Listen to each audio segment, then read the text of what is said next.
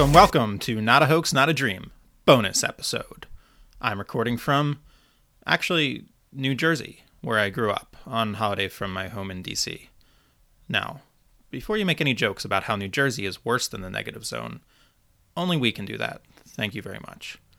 My goal for this podcast was to have a new episode out on average every 2 weeks, but I've gotten a bit behind on recording due to the holidays. The good news is I have gotten a little ahead on the reading, researching, and writing side of things, so you can look forward to some good episodes on Echo, Spider-Woman, and Thor coming soon.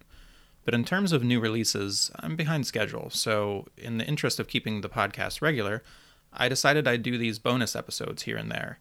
Something related to the characters and themes we're talking about, but a simpler format than the full episodes.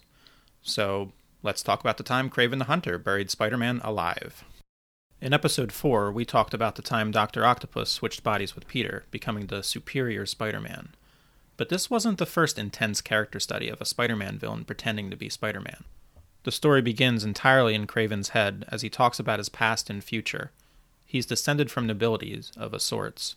His family were aristocrats who fled Russia during the Communist Revolution. That birthright now dead, the only thing that's ever made him feel alive was the hunt. No longer a young man, Kraven knows he will not be able to take part in the sport forever. So it's time for one last hunt. Spider-Man himself is also thinking about death and mortality, as his friend Joe Face has recently been killed. He's also come down with a kind of cold from fighting crime in the rain. This is Spider-Man's black costume era. Not symbiote at this point, but just dressed in all black. Kraven ambushes his longtime foe. He manages to capture Spidey in a metal net. He shoots him with a rifle, dumps him in a grave, and buries him. The gravestone says, Spider-Man, slain by the hunter. Kraven then dresses in a black Spider-Man costume and takes to the streets beating up criminals and capturing a rat man who kills people named Vermin. This isn't the end of Peter Parker, though it looked that way at first. Peter crawls his way out of the grave and finds that 2 weeks have passed, during which Kraven has acted as Spider-Man. Peter finds Kraven and confronts him, but even after taking multiple blows, the hunter is not interested in fighting back. Don't you see? I finally won! Kraven shot Spider-Man with a drug simulating death instead of killing him, but he could have killed him if he wished. I only allowed you to live, so that you could know that I killed you.